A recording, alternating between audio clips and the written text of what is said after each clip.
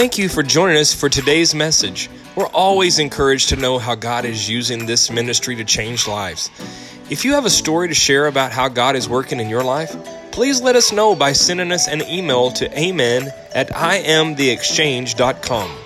Also, if you would like to support this ministry financially, you can do so online at imtheexchange.com. Doing this will help us to bless others and bring messages to you each week. Today's message is from our lead pastor, Pastor Jarrod Brooks. Please take a moment and prepare your heart to hear a word from God today. I want to go in the book of Corinthians, if you will, to chapter number 2. We're going to start reading here, and it says this in Corinthians chapter 2, starting in verse 6. It says, "However, we speak wisdom among those who are mature, yet not the wisdom of this age." He's saying we're saying something to those who are smart. We're saying something to those who are smart. I'm talking to the educated, to the Pharisees, to the Sadducees. But he said, nor to the rulers of this age who are coming to nothing. But we speak the wisdom of God in a mystery. And then he says this, the hidden wisdom. Everybody say wisdom.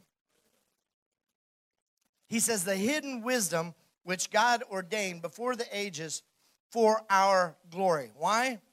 For our glory. So God has hidden some things from us.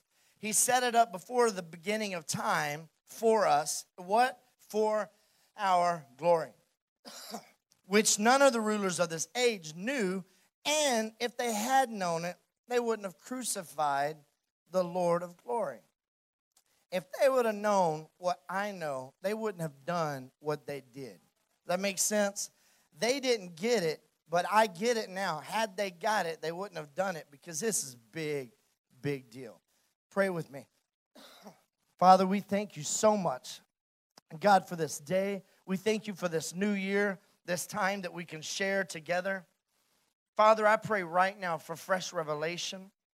I pray for a fresh anointing over this place, God. Lord, that you'll unveil some of the mysteries, some of the things, God, that you set up before the beginning of time for us, God. We give you all the praise, God, and we thank you for these things in your precious Son's name. And everybody believe that? Shout out a big amen. Amen. You may be seated. And you may be seated. So, have you ever asked yourself, or have you ever asked this question, what do I really believe? Anybody? Have you ever thought that about a lot of things? Like, what do I really believe in? You see it happen a lot during election years and stuff. People start asking this question, well, who are you going to vote for or whatever? And you go, well, I don't know. I want to look at the candidates, and I want to see what they believe in. I want to see what they stand for. And we begin to match our beliefs versus their beliefs, and that kind of leads us one way or another.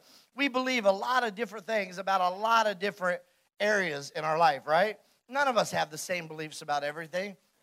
We just differ like that. Like some people believe different in politics. Some people believe different like in medicine or conspiracy theories. Like I know a guy, I'm real good friends with him. He's in his mid-70s, I believe. He has not taken a pill, medicine, shot, anything in like 45 years. He just don't believe in it. He's like, no. He's all about the holistic stuff. It is no medicines, no doctors. I do everything the wholesome way. No, everything's organic. And he's 70-something years old. He believes in that. It works for him. But then there are other people who believe that we have a cure for cancer. It's already out there. It's already set. But there's so much money to be made in cancer research that they hold that back from us because it's such a money. I mean, it's too hard. They couldn't just give us that because, I mean, it could really affect the economy. I was reading an article on that this week, and there are people who will die with that statement right there. Now, I'm not saying that that's true or not true or whatever. It is what it is. Cancer affects a lot of people. We all pray for a cure. We want a cure. But what's funny is there's people, when I say those theories and some of those conspiracy theories, some of you may say, I absolutely believe that because da da da da da, and you have these reasons why you believe that. And some of you say, I absolutely do not believe that because blah, blah, blah, blah. And you have all these reasons. Why? These reasons start to lead towards our beliefs. In September, I really started praying about this new year, 2019, what 2019 would look like for us as a church, what 2019 had in store. And I started praying, God, show me your plan for us, show me the vision. And just over and over I prayed. And God began to reveal some pretty powerful things to me. He started painting these pictures, and as I started seeing these pictures, I would talk to Pastor Kevin and Pastor Jay and the other pastors, and we would talk about what God has in store, and I would try to describe it. And I would say, well, I can't put it into words, but God has this, man, God's taken us to, it's like, and I just couldn't figure out how to get it out. And so one day I pulled my chair out of my office, and I pulled it, and I set it right here.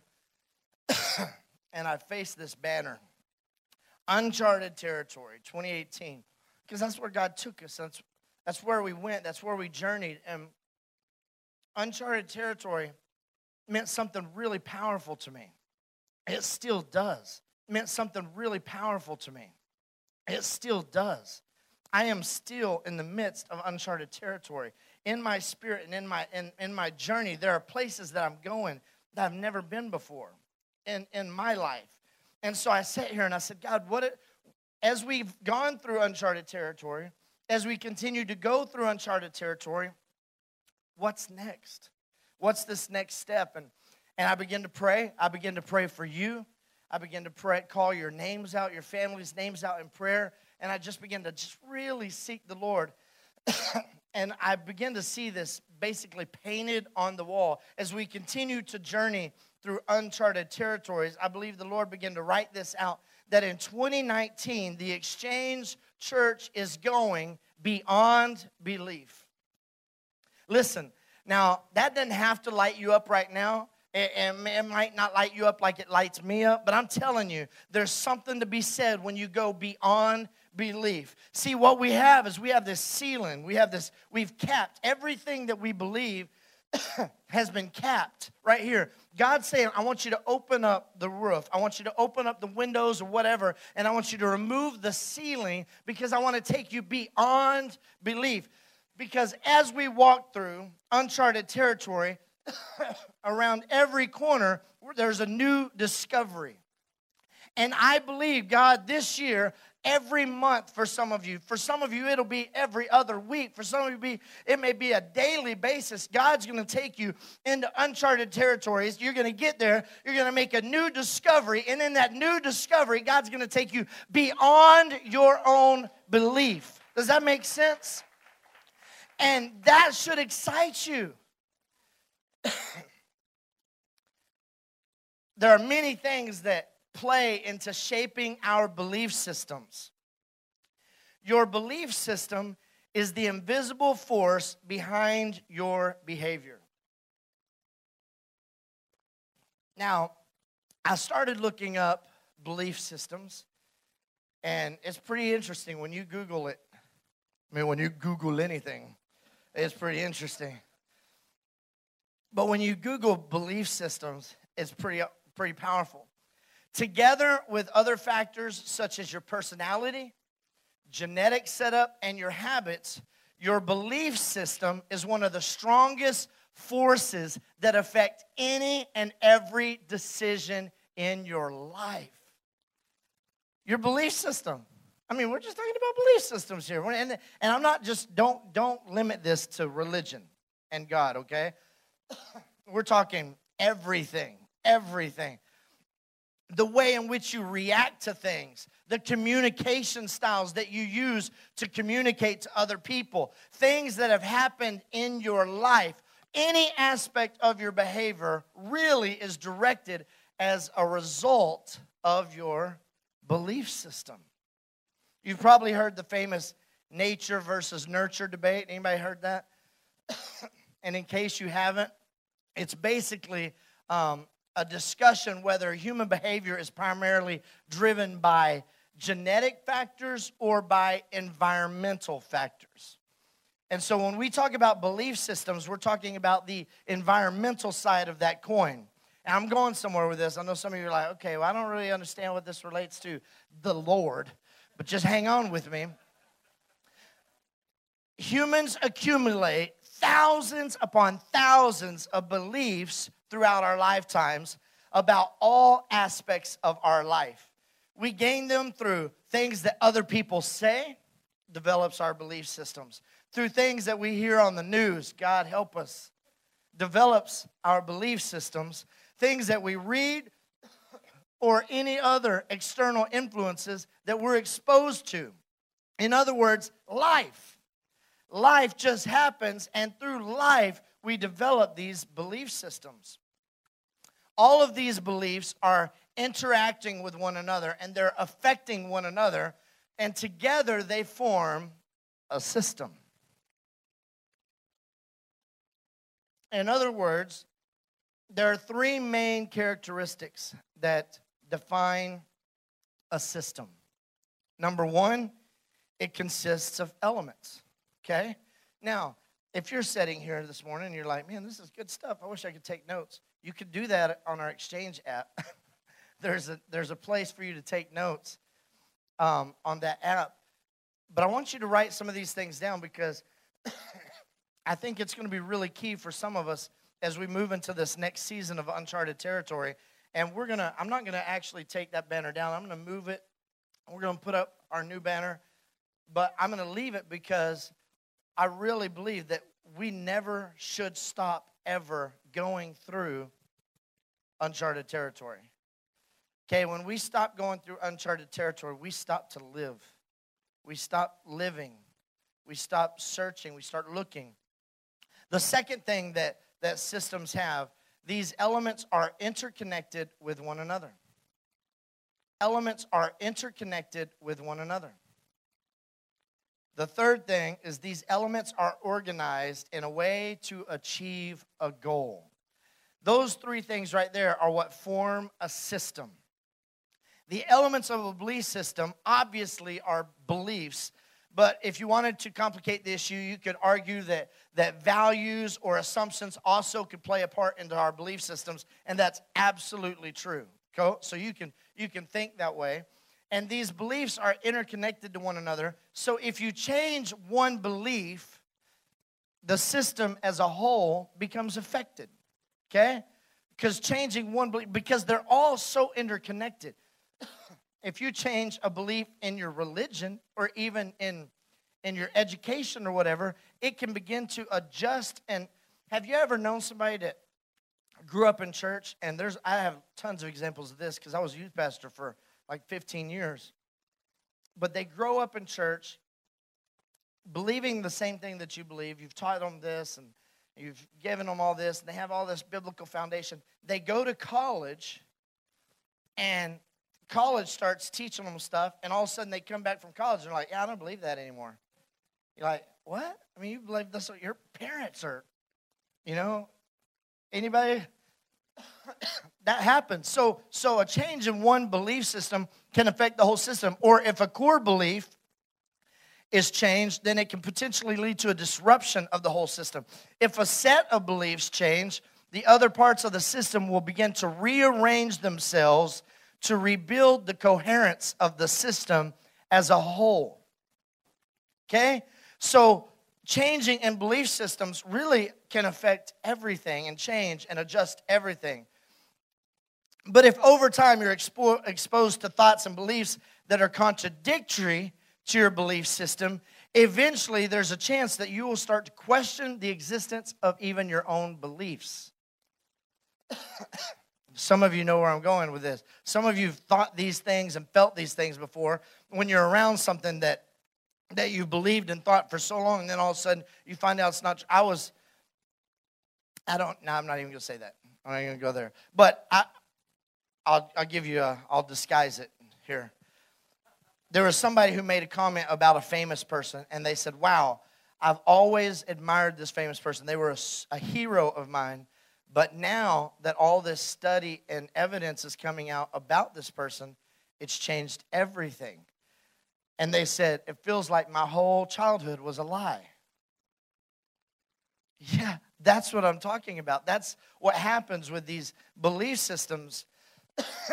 Most of the time, the process is, it's like dripping water on a rock, okay? Dripping water on a rock is not going to affect it. But if you leave that rock there and you let the drip just go forever, eventually that dripping of a rock will begin to shift the shape of that rock over time. Sometimes that's what happens in our belief systems. This can happen in a lot of different ways. For us, it can happen when we move into a different community of people, when we start reading radical works of literature from radical thinkers, or we start moving to another country. All of a sudden, there's disruptions in our belief system, and these things that we've held as strong beliefs can be affected, and they can be disrupted. And then our own self of stability starts being brought into question when our belief system is shaken. The reason that we have such a problem with shaking belief systems is because generally our belief systems are tied into things that we hold very, very dear. So in other words, my grandfather's grandfather taught my grandfather this. And my grandfather taught my dad this. And my dad taught me this. And now, if I begin to question that teaching, it feels dirty. Anybody? You begin to question these things that you've held dear for so long. And those shakes in our belief system really get to us. Because those are sometimes our core values. And then our core beliefs start to get shaken. And core beliefs are those which are at the very center of your own sense of self. Those beliefs that are the central, putting them into question would mean that you start to question your own core values. Things like culture shock can lead to that. Anybody ever been into a culture shock situation? Man, I have. I remember Tisha was on this trip, our very first trip to Haiti, like 17 years ago. I'm telling you, I had been on some mission trips before, but that was culture shock. Okay?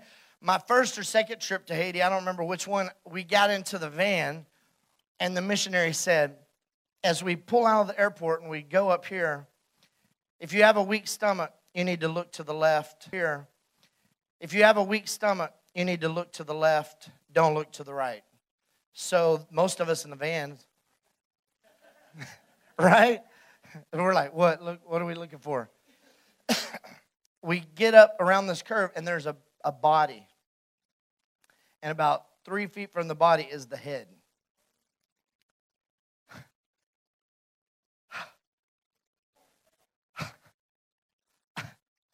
I ain't seen that before, okay? Not in real life, not in person. Like I could have stopped the van and seen this. That shook me, okay? That was ridiculous. I wasn't in Texas anymore. We continue to head towards this mission, and we pass these streams, and there are people naked looking at us, splashing water, bathing themselves.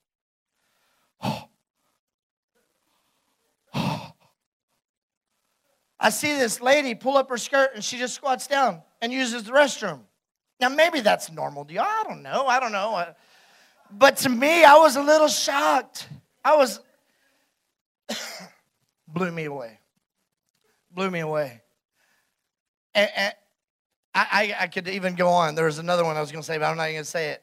But these things blew me away. And then a few months after one of those trips, we went to L.A., and we went on a missions trip, and one of the days we went and ministered on Skid Row. You ever been to Skid Row? Okay. Now, Haiti blew my mind because I was like, we're not in America anymore. I mean, America, we got it together. Haiti, I was just shocked at some of the things I saw and how, it's just crazy. Then I get to Skid Row. And they start telling us these stories of how they arrested all these people years and years ago. They brought these paddy wagons and just loaded them up, arrested everybody.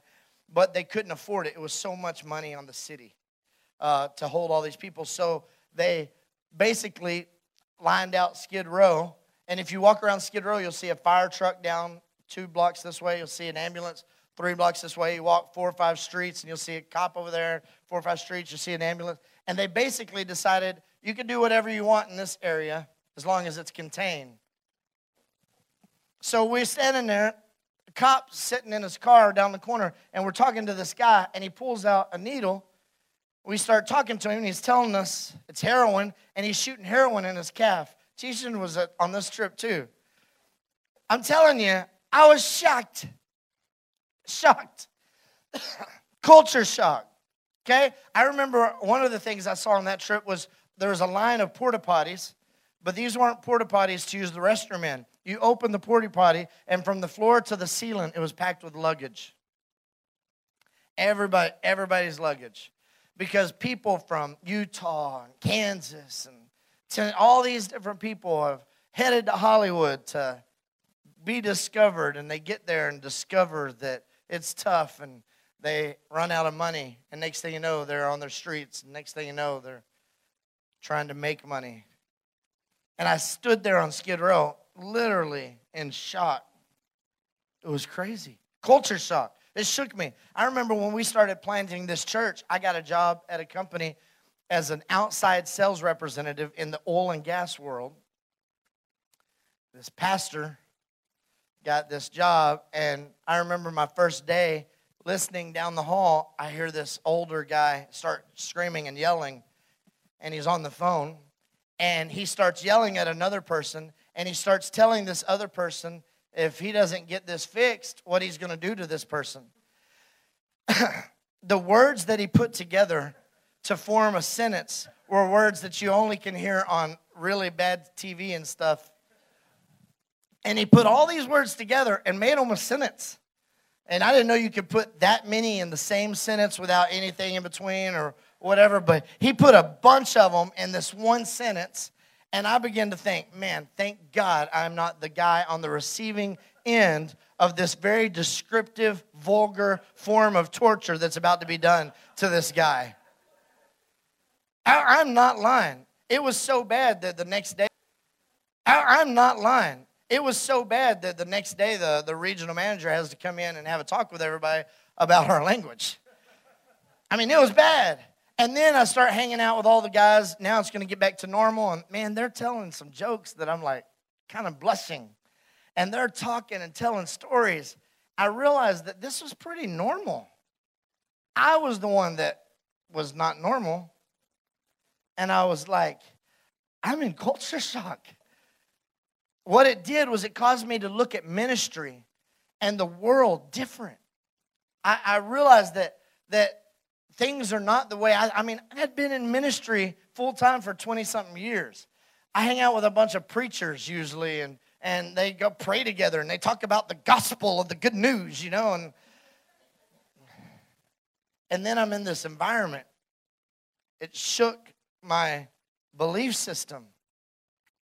Culture shock happens when people maybe get their first job, when teenagers get their first job. Parents, you know, sometimes it's culture shock to them. Or for some people, maybe they move out of mom and dad's house. That's culture shock. Or, parents, you might remember this, when you had your first kid. Culture shock, right? You think it's going to be one way. I remember thinking that my house was baby-proof. And it was for a little while until the baby started moving by themselves. And then I was like, oh, man, it's not baby-proof. And then, so you re-baby-proof your house, and then it's baby-proof. And then them little boogers start walking. And then you realize it's really not even close to baby-proof, right? And you're just completely being shocked. But sometimes a disruption of our belief system is a chance for growth. That's what I realized as I started to work outside of this place, that maybe this was an opportunity for me to grow. Real personal growth starts to happen when we reevaluate what we believe and we start to dig for deeper truths. deeper knowledge, deeper understanding, deeper revelation. I never want to get to this place where I just stop, you know? Why in the world do they have continuing education? I mean, we have a daycare, and in our daycare, every year, all these teachers have to do this continuing education stuff. Teachers have to do this continuing. Why? Because you have to continue to grow, continue to make strides moving forward. But we come in the church world, and all of a sudden, we just believe what we believe, and then there's no growth. No gaining of knowledge, no gaining of truth, no gaining of wisdom. Well, why do you believe what you believe? I mean, because I was told that that's what I believe. And so I believe it.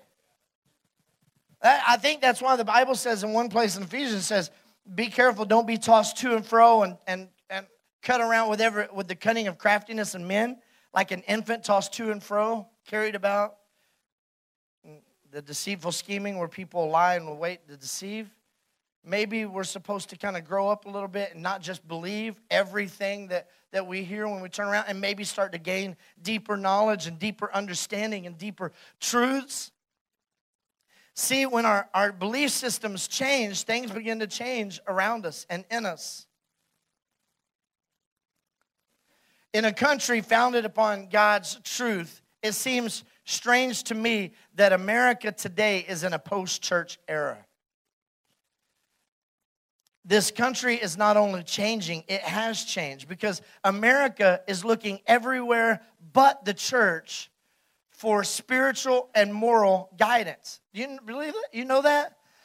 When I was a kid, the church was the go-to for every problem, every situation, the solution. When you had a marriage problem, when you had an alcohol problem, whatever your issue was, man, you go to the church for that. Today, you don't see people running to the church for those things. But I believe that the sun of the gospel is far from setting, because it's rather poised for this era. And we have to seize this unprecedented opportunities and take advantage, because God is ready to take the church beyond belief. He's ready to do something in this generation that will take us beyond belief. He's ready to unload the limitless possibilities for those who choose to live like Jesus lived. And the way Jesus lived every day of his life was beyond belief. Jesus never lived with the status quo. He never lived in this place of contentment and satisfaction. Jesus was constantly pushing the boundaries, wanting to go deeper and deeper and deeper. And people around him constantly saw Jesus doing things beyond belief. What does it mean to live beyond belief? To be beyond belief, we have to recognize that actions are the tip of the iceberg. So we have to go to the root of who I am, and we have to start to build, and in some cases, rebuild our life and view of our values. Because listen to this, solid biblical beliefs develop godly values. Godly values develop righteous actions, and righteous actions develop impacting people. Okay? So when we start to line things up the way it's supposed to be lined up, we search for the right things. We search for the real truths. Ultimately, that leads to us impacting people. That's what our belief system is supposed to be about, that there's supposed to be an impacting of people. People like who in Daniel chapter 11, verse 32, he said, these are strong and they do great exploits. God's looking for a people who will display his strength and will take action that goes beyond belief. Man, don't you want to dream beyond belief? I can fully believe, but until I start to act on my beliefs, it's of no use to the people in the community who God's put me in the midst of. Until I begin to act on those things which I believe, and a lot of us, we're not even sure why we believe, that's when we don't act on them. We're like, well, I'm a Christian, I'm a believer, but the reason that I don't really share my faith is I'm afraid that they're going to ask me some questions, and I really just don't know. I really just don't know the answers. Listen, in our opening passage, we're reading Paul, and Paul's writing to the church at Corinth, and he's explaining his own limitations in light of the greatness of who God is. In fact, if you go back to the beginning to verse number 1, it says this. Paul says, when I came to you, I did not come to you with excellence of speech or with wisdom declaring to you the testimony of God, for I determined not to know anything among you except, somebody say except Jesus Christ and him crucified. It didn't matter if he understood the 613 laws. It didn't matter if he could quote Genesis and Exodus and Leviticus. It didn't matter if he had been through all the years of training that the Sadducees had gone through. It didn't matter if his dad was some high priest like the Pharisees' parents' dads were. It didn't matter those things. Paul's saying, I don't know, I don't have all the wisdom that you have, but let me tell you what I do know. I do know Jesus Christ and him crucified, and that's enough. That's enough. Jesus Christ and him crucified.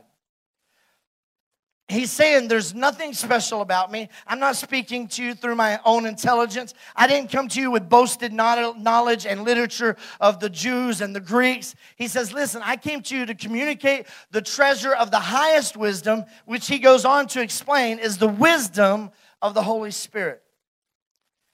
In our opening passage, we read that he continues on. He says, however, we speak wisdom among those who are mature. Yet not the wisdom of this age, not what you think is wisdom, not what you know as knowledge. He says, nor the rulers of this age who are coming to nothing. But we speak, the words that are coming out of my mouth, the words that we're saying, we speak wisdom of God in a mystery. And it's the hidden wisdom of God ordained before the ages for our glory, which none of the rulers of this age knew. Had they known, they wouldn't have crucified the Lord of glory. He goes on in verse number 9, and he says, but as it is written. Now, when he says, but as it is written, he's quoting Isaiah in Isaiah chapter 64, because Isaiah has already said this. He says, no eye has not seen, nor ear heard, nor have entered into the heart of man the things which God has prepared for those who love him. Okay? He's saying in this age, in this future to come, and the age after that. Okay? In the age to come, you can't understand. No eye has seen it, and no ear has heard it, the things that God has prepared and has in store for you. Paul is saying that our senses, our five senses cannot locate what God has in store for you. Senses cannot locate what God has in store for you. You can't see it, therefore it's really difficult to reason. You can't hear it, so your mind, so your ears cannot transfer it to your mind, and you can process it. He said, and because of that, you're trying to figure this out. Your ear can't hear it and can't communicate it to the mind, and there's no amount of intelligence that can help you understand the things that God has for you. As I sat here in the chair just a few months ago, looking at that banner, praying, God, what is it? What's next? God's saying, listen, I'm going to show you what's next, but you're not even going to see it. He said, what I'm going to show you is that I'm taking you beyond belief. I'm taking every family, every marriage, every household, every person in this room. I'm taking them beyond belief because we're going someplace. We've already marched into uncharted territories. Now we're going to go beyond belief. He wants to do things in your life that will blow your mind. See, the great truths of the gospel are laying outside the sphere of human discovery. Jeremiah 29:11, we love to quote this verse. He says, for I know, everybody say, I know the plans I have for you, declares who? Yeah, he didn't say, you know the plans that I have for you, because you don't. He says, I know the things that I have in store for you, but I'm going to give you a little hint of what they're going to look like. These plans that I know for you that you don't know yet about yourself, these plans are to prosper you, not to harm you. I have these plans for your future that are to give you hope and a future. Okay? I know these plans that I have for you. This year, God wants to take us on a journey of discovering the world beyond belief. Beyond belief. I have not stopped saying this for 2 months. I say this all the time. beyond belief, beyond belief. Everything that happens, everything that comes across, I go, beyond belief, beyond belief. Thank God that there are people who were thinking beyond belief. Amen? Can you imagine what a lame world we would live in if people didn't think beyond belief? I mean, that should be a big amen. Even if you're not a believer, you should say amen to that one. Because thank God that Bill Gates thought beyond. Because thank God that Bill Gates thought beyond belief. Right? Can you imagine had he not thought outside the box and not begin to create and discover what he did? Thank God that the Wright brothers thought outside the box beyond belief. Right? Come on, there was a time that flying people in the air was ridiculous. Right? I mean, yeah, see, it's even hard for you to fathom right now because it's so normal. I mean, to put a few hundred people, 500 or 600 people in a double-decker. A double-decker, a plane. What's an airplane? It's going to take people from here to India. Okay. Right? See, we can't even fathom how dumb that sounds. Thank God these guys thought beyond belief. Thank God that Ferdinand Verbrugge created the automobile. Man, have you ever gone without a car? Or had to share? Yeah, I got an amen back there. Thank God that Willis Carrier, the creator of the air conditioner, thought beyond belief. Oh, love that guy. Thank God that Thomas Edison, one of the greatest inventors of all time, thought beyond belief. Can you imagine in 1854, Thomas Edison sitting around with his buddies, and he says, guys, because of my inventions and my ideas and my theories, one day people are going to be sitting in their houses and they're going to be able to plug all kinds of devices. Well, like what? Radios, televisions. What? Televisions? Did you know Thomas Edison, he was a part of creating the motion picture. He created the first motion picture studio. And so he's thinking, you know what? Can you imagine?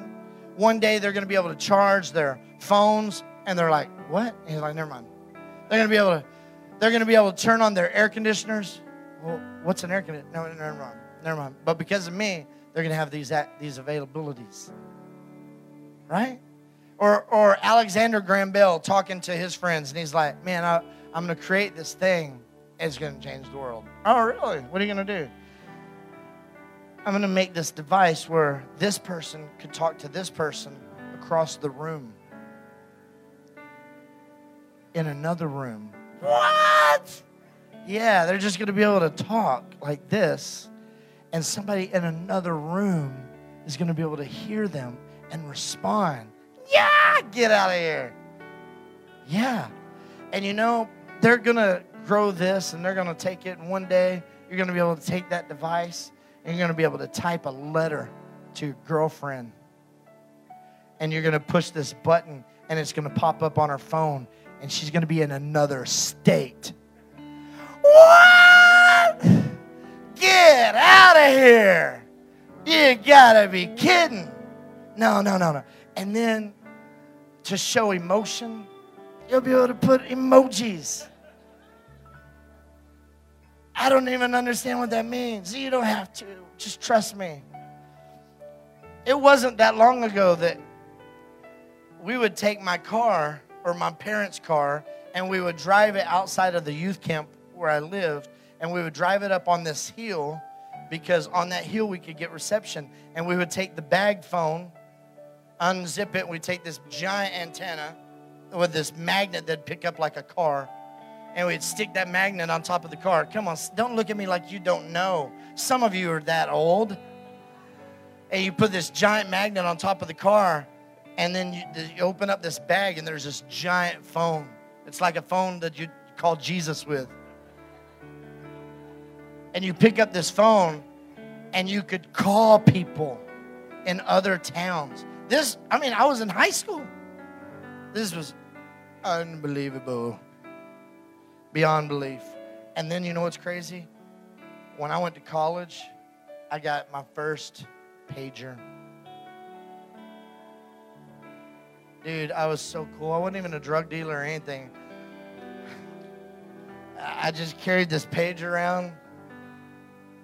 And I was like, dude, if you need me, just page me. If it's important, put 911. Right? Because 911 started coming out. You know. And then you get that page and you're like, hang on, I got to go to the payphone, make a phone call. And you go to the payphone, you're like, anybody got a quarter? I used all the money on my $9 pager bill. Right? That was beyond belief. And then I got a cell phone. It was pretty big. It was like that big, like the size of my arm. But it was cool. But I got in trouble because I started having to pay my own bills. And back then, you had to pay. You only got like a few minutes free. And then you had to pay.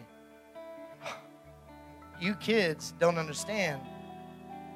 I go to college, and my first cell phone bill comes in. It was $1,200. $1,200. Beyond belief. Beyond belief.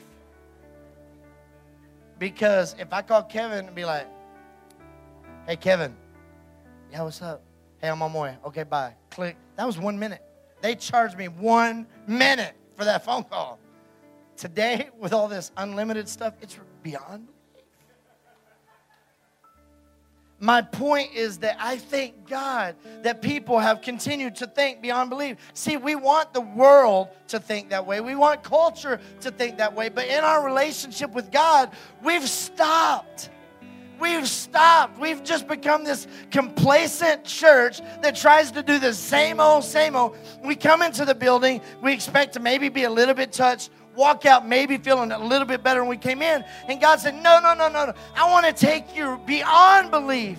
I want to blow your mind with the things that I have in store for you. Things that you can't even imagine in your marriage. Things that you can't even imagine in your workplace. Things that you can't even imagine with your kids. And especially things you can't imagine in your faith journey. God says, you think you know me? Well, I've been going to church, by God, for 35 years. My dad was a pastor, and my dad's dad was a pastor. Well, hallelujah. Let me tell you something. You don't know everything there is to know about God. And He is ready this year to unveil some things to you that's going to blow your mind. And I'm telling you this, you're not as excited about me because you don't know what I'm thinking.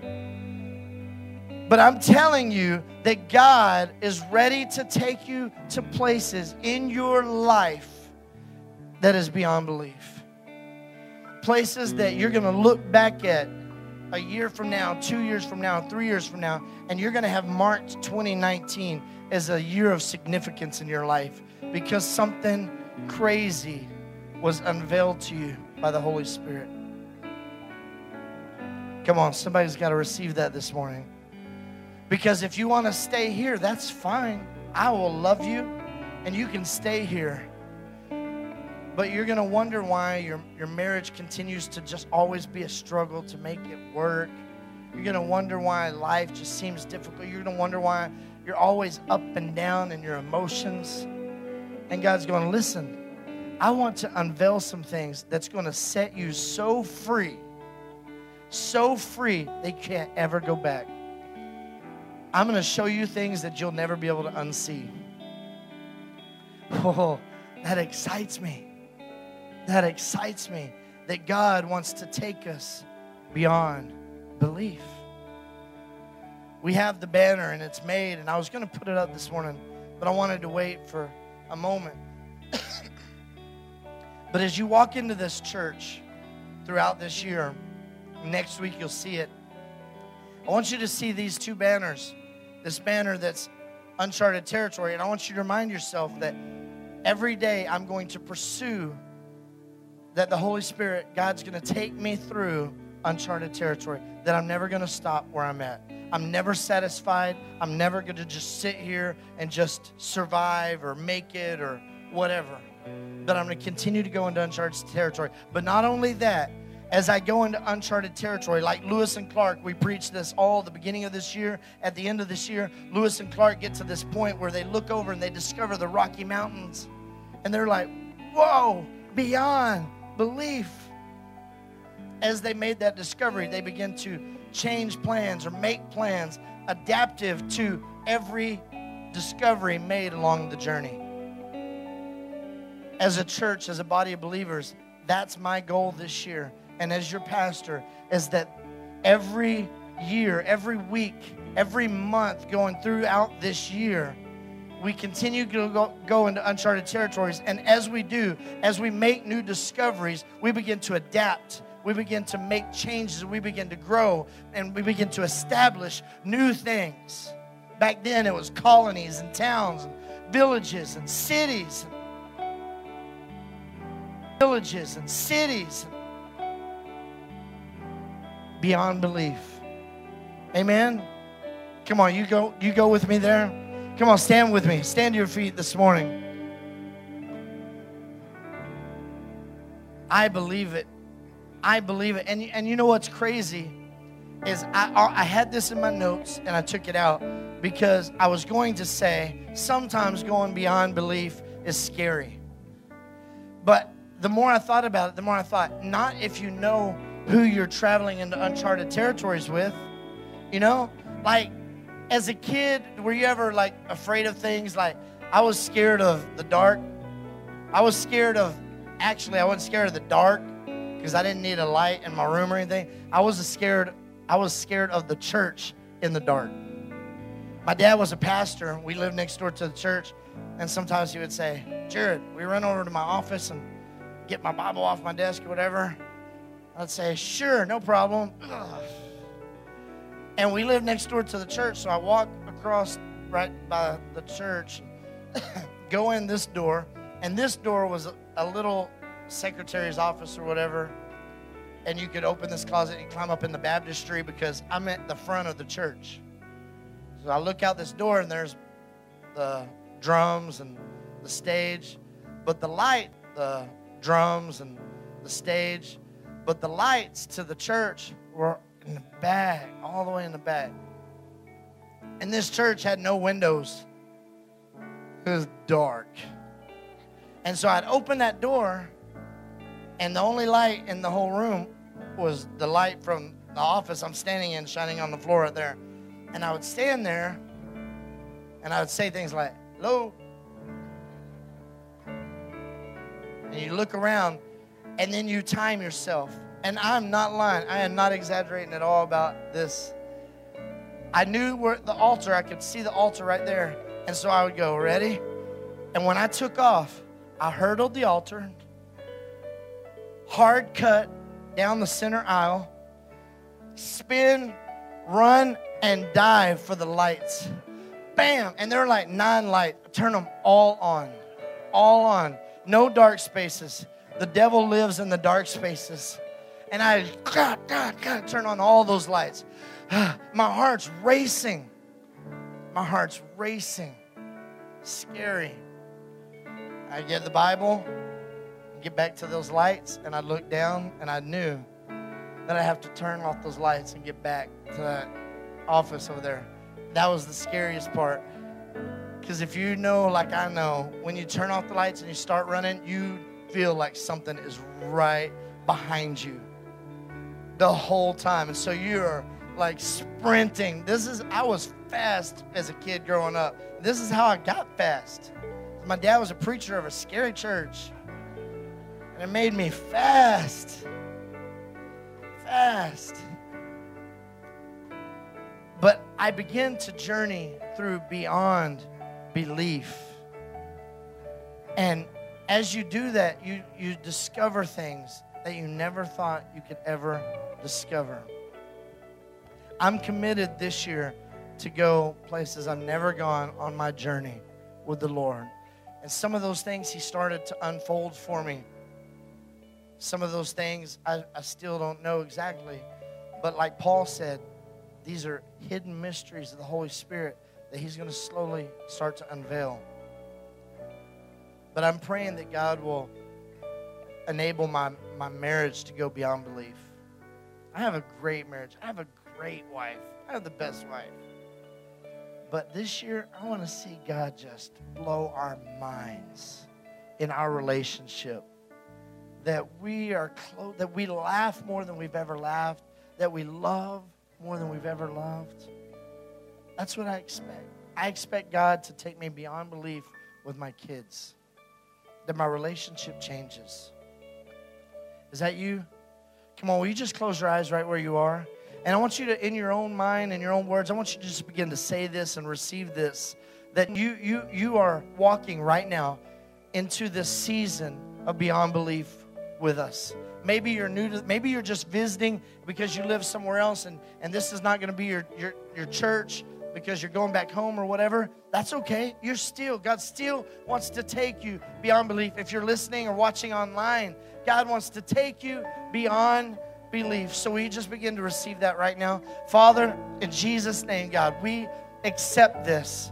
God, we walk into this journey. We know that we're going to continue to walk into uncharted territories. God, that throughout this year, we're going to go into places and seasons that we're not sure what to do. Or this year, we're going to go into places and seasons that we're not sure what to do or how to respond because we've never been there before. That's why it's uncharted. God, but we know that when you're there walking with us, when you're there walking with us, God, everything changes.